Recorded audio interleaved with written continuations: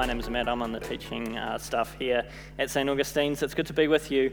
At the start of the pandemic in 2020, something very interesting happened. Bible sales across the world began to soar. Physical copies were flying off the shelves. Some publishers say that about 50 to 60% experienced 50 to 60% increases in their sales of the Bible. And also digital copies were being downloaded like never before as well. The Bible app in an early month of 2020 was downloaded 2 million times.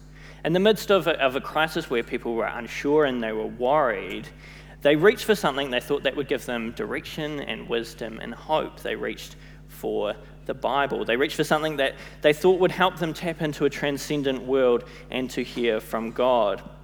Pastors like me were foaming at the mouth with excitement. This is our time to shine. People will be rushing back to the pews.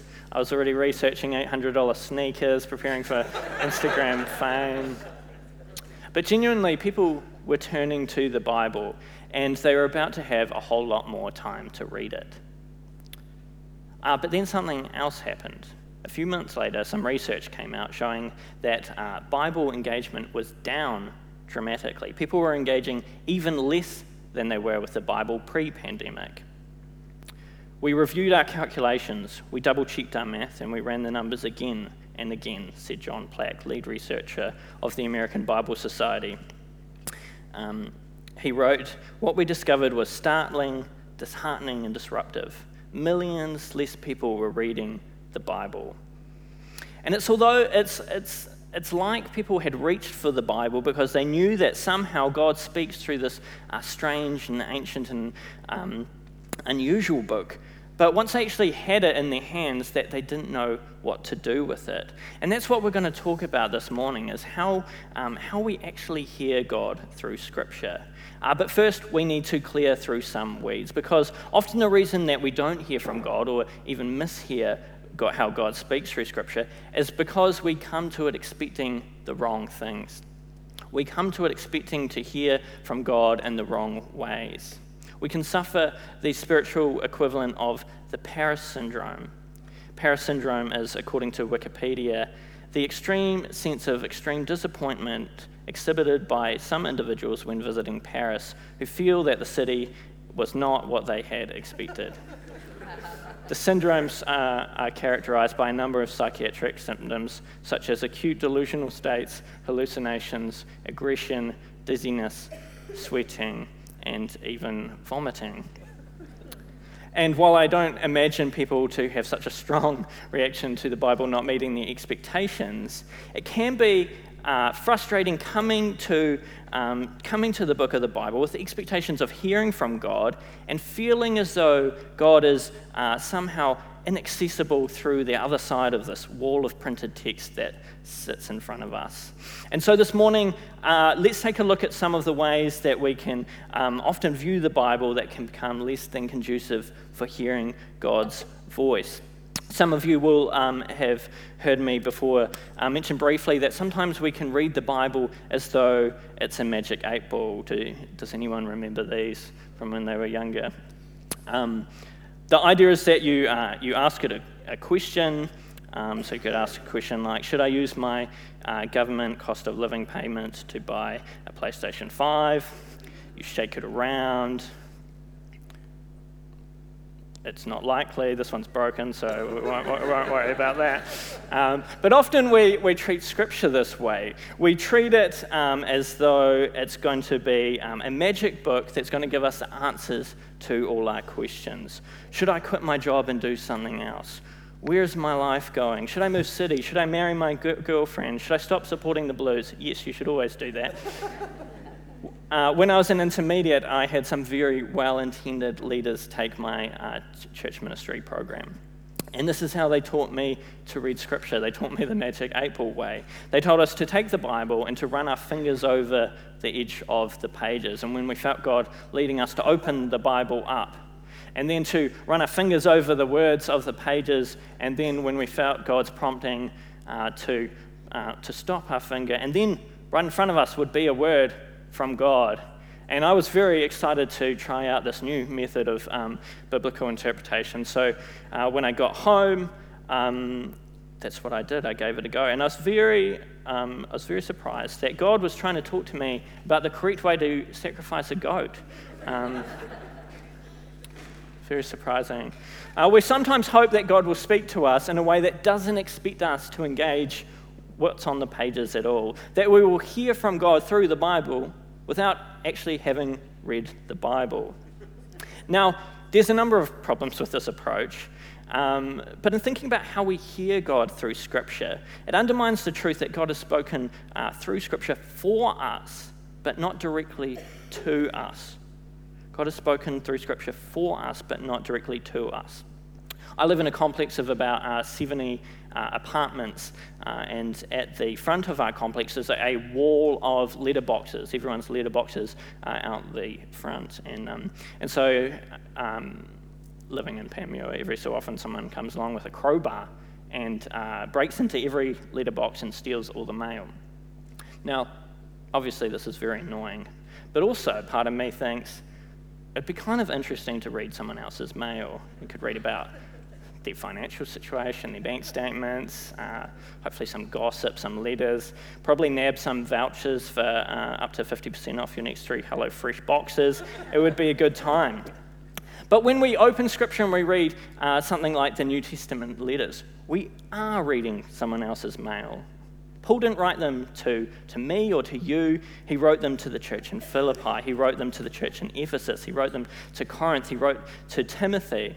But even though they aren't to us, they're still for us. They're in our Holy Scriptures. God inspired Paul when writing them. And so when we read them, we hear from God as well. And so what's going on in Scripture is that God has spoken not to us, but for us. And so to hear what God is communicating, we need to make an attempt to understand the context of what's going on, what God might have been saying to people. While God gives us direction, He does it in the context it is found in. Now, what I'm not trying to say is that God doesn't highlight things to us, or that He doesn't even put a Bible verse in our mind sometimes. But if we come to Scripture expecting God to magically answer our questions without truly engaging with what's being said, we are going to be very disappointed. Another problem we encounter when we come to Scripture is we sometimes expect God to speak to us in a similar way that like a reference book or a textbook would. That when you have a problem with something you want guidance with, you go on Google and you look up a relevant or vaguely related Bible verse and you will find your answer. That God speaks to us through a pre-written reference book of answers to specific questions that we can refer to when in need.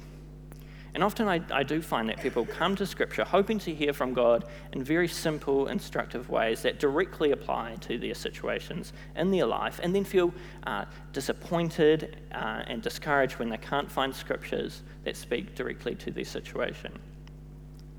By definition, a reference book like this is a book intended to be consulted for information on specific matters rather than read from beginning to end. But the Bible doesn't speak to every specific matter in life, and nor was it designed to do that. It tells a grand story that does need to be read from start to end. Peter Enns puts it well. He says this: if we come to the Bible expecting something like a spiritual owner's manual, complete with a handy index, a step-by-step field guide to the life of faith, an absolutely sure answer book to unlock the mystery of God and the meaning of life, then conflict and stress follow right behind, and like a leech, find a place in your heart and soul to latch on to. It'd be fun at parties, eh? Oh, Peter. God doesn't want us to consult Scripture simply when we need something from it, but to immerse ourselves in its worlds and its overarching story. I was taught an acronym when I was younger. I had a very theologically strange childhood by the sound of it. That was Bible, B-I-B-L-E, basic instructions before leaving Earth. Has anyone heard that one before? Yeah, okay. There's a number of problems with this. So dozens of books can be found with this title. Very imaginative, us Christians. There's even a rap song with 600,000 hits on YouTube called basic instructions before leaving Earth, because nothing is more gangster than Christian acronyms. The problem is, the Bible isn't basic. It's complicated. It's a complicated library of books with written in distinct times, in different languages, with distinct cultures, and often presents very strange and unusual scenarios. There's things in the Bible that even the best scholars know nothing about. There's a verse that says, the leech has 2 daughters. What does that mean? No one knows. No one knows what it means. What a weird thing to say.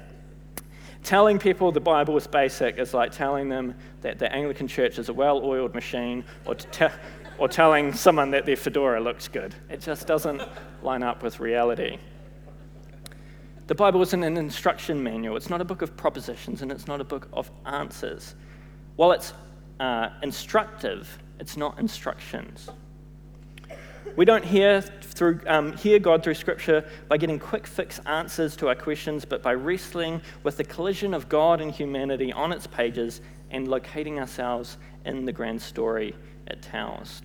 And finally, to put the Bible acronym to bed, it's not even a book about leaving Earth. It's a book about quite the opposite, heaven coming to earth. Glenn Poore sums it up well. He says this: is the Bible useful? Immensely, but not in a handbook kind of way. I suppose God could have given us such a thing, but the implications would be troubling. Do we really want our relationship with God and our understanding of the Christ-following life to be reduced to a handbook? Looking up answers in a how-to manual? Have you ever actually read a how-to manual?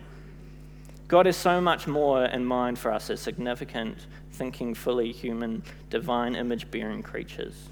We can be thankful He doesn't think so little of us to give us merely a handbook. Finally, often when we hear Scripture, we expect to hear from God directly through the words and forget that the Bible is actually a book that is mediated through other human beings. The way that God chose to give us our holy book is not by floating it down from heaven, but by inspiring His people to speak for Him. One of the beautiful things about the Christian God is the way He partners with humanity in the world, and Scripture is no different. God both inspires and adopts the words of His people. I love how Hebrew scholar Al Grove puts it. He says, God lets His children tell the story. God lets His children tell the story.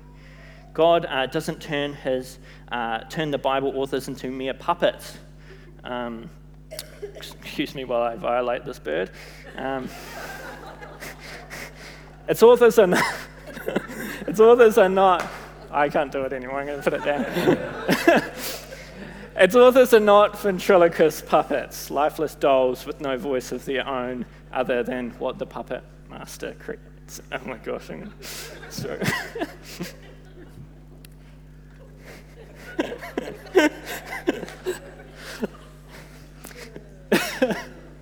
Instead, God keeps the voice of the person writing, their personalities, their stories, their quirks, their emotions. They all spill out onto the pages of Scripture, and that's exactly how God intended it to be. The great thing about Christian Scriptures is that God reveals who He is, not just by dictating words to someone on the page, bypassing their humanity and lobotomizing the human's writing, but that God revealed Himself in and through the human experience, that God inspired people to communicate His story. God lets His children tell the story. Have you ever wondered why there are 4 Gospels and not just one? Having Matthew, Mark, Luke, and John all tell the story of Jesus seems like a relatively inefficient way of going about things. But I would suggest that this is done for their perspectives and personalities. Each author gives a different portrait and perspective from 4 different divinely inspired human authors. Matthew's Gospel is more structured and locates Jesus in his Jewish context more clearly. Mark's Gospel is a little more dramatic and fast-paced, using the word immediately an annoying amount of times. Luke's Gospel is more thematic and emphasizes things such as the Spirit, the poor, and the role of women in the kingdom of God. John's Gospel is more philosophical and theological, reflecting not just on the life of Jesus, but its cosmic consequences. Each gospel reflects the author, their interest, their style, their focus. Each author's voice is heard, but God breathes life into it because God lets his children tell the story. But if all these approaches to Scripture kind of inhibit us from hearing from God, how can we say that God speaks to us through Scripture? Perhaps the most helpful way to think about how God speaks to us through Scripture is by thinking about the Bible as glasses. And as we put them on, we see reality painted more clearly. Oh gosh, unless they're your wives, and then you feel nauseous.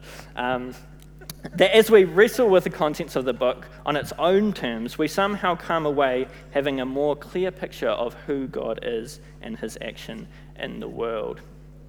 The great theologian John Calvin, as we see a photo of up there, spoke of the spectacles of Scripture. He said this: "Just as old or bleary men and those with weak vision, if you thrust before them a most beautiful volume, even if they recognize it to be some sort of writing, yet can scarcely construe two words, but with the aid of spectacles will begin to read distinctly. So Scripture, gathering up the otherwise confused knowledge of God in our minds, having dispersed our dullness, clearly shows us the true God." An important thing about glasses is, just a hot tip for you, is they don't work just by looking at them, they work by looking through them. And this is what we need. We need to see the world through the inspired Word of God. That as we read Scripture, we will have our false vision realigned. Theologian Kevin Van Hooser summarizes this idea brilliantly. He says this: "Despite advances in optical technologies, our culture is suffering from an insidious disease, glaucoma of the spirit. This worldly pressure distorts our spiritual vision. We see through tunnels, perceiving only wealth, health, fame, and so forth.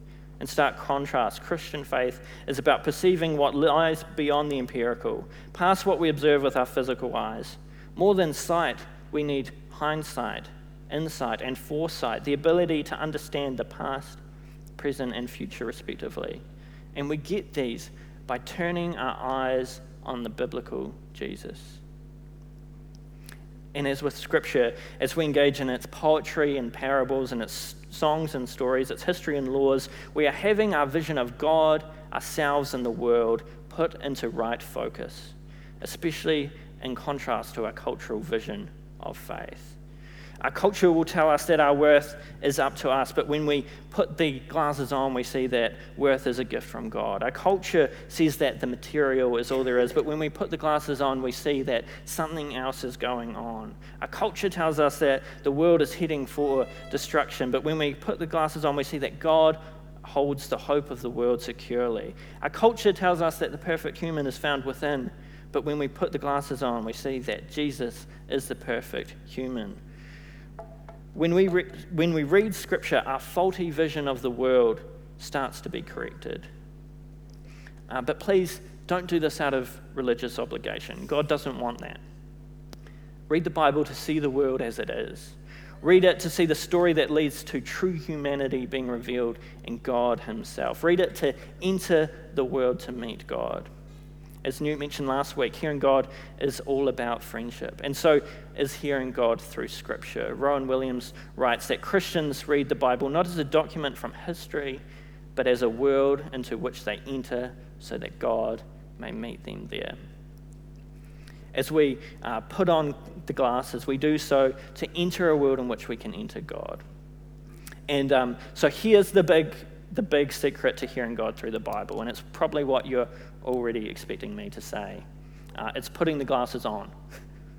You have to put the glasses on. You've actually got to engage with the Bible, to hear God through the Bible, however you can. Listen to the Bible in audio format. Read it in community, formational communities. Read Scripture every time they get together. Meditate on it. Do Lectio Divina. Study it. Research it. Watch YouTube videos on it. Eat it. Take it as it is and enter into the world and expect to meet God there. Expect to have your reality shifted. Expect that as we familiarize ourselves with the world of the Bible, God will start showing us how things actually are and heal us from our culture's distorted spiritual vision. I make a lot of excuses as to why I don't read Scripture. I've got a 1-year-old baby at home, I've got 2 jobs, I've got a thesis to write, ironically a theological thesis to write.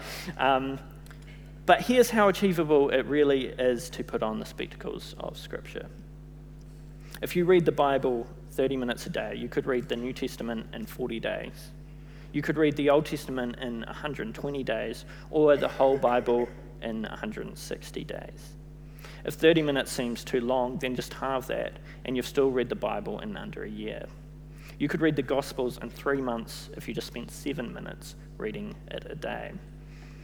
If you don't want to create new time, you can leverage existing time. The average Aucklander spends just under 5 hours a week commuting to work. Woohoo. So chances are you could smash it out on the way to work. Or you could replace something you're already doing. Over 50% of people already read for 30 minutes a day. Over 50% of people watch TV or Netflix for well over 30 minutes a day. We live in a time where people feel rushed and busy, and my worry is that we'll get so caught up in this lifestyle that we don't take time to put on the glasses of Scripture and to see the world through God's eyes. Do we want to see God, the world, and ourselves more clearly? Do we want to meet God in this word that He has given us? Let's all put the spectacles of Scripture on together. Let's pray.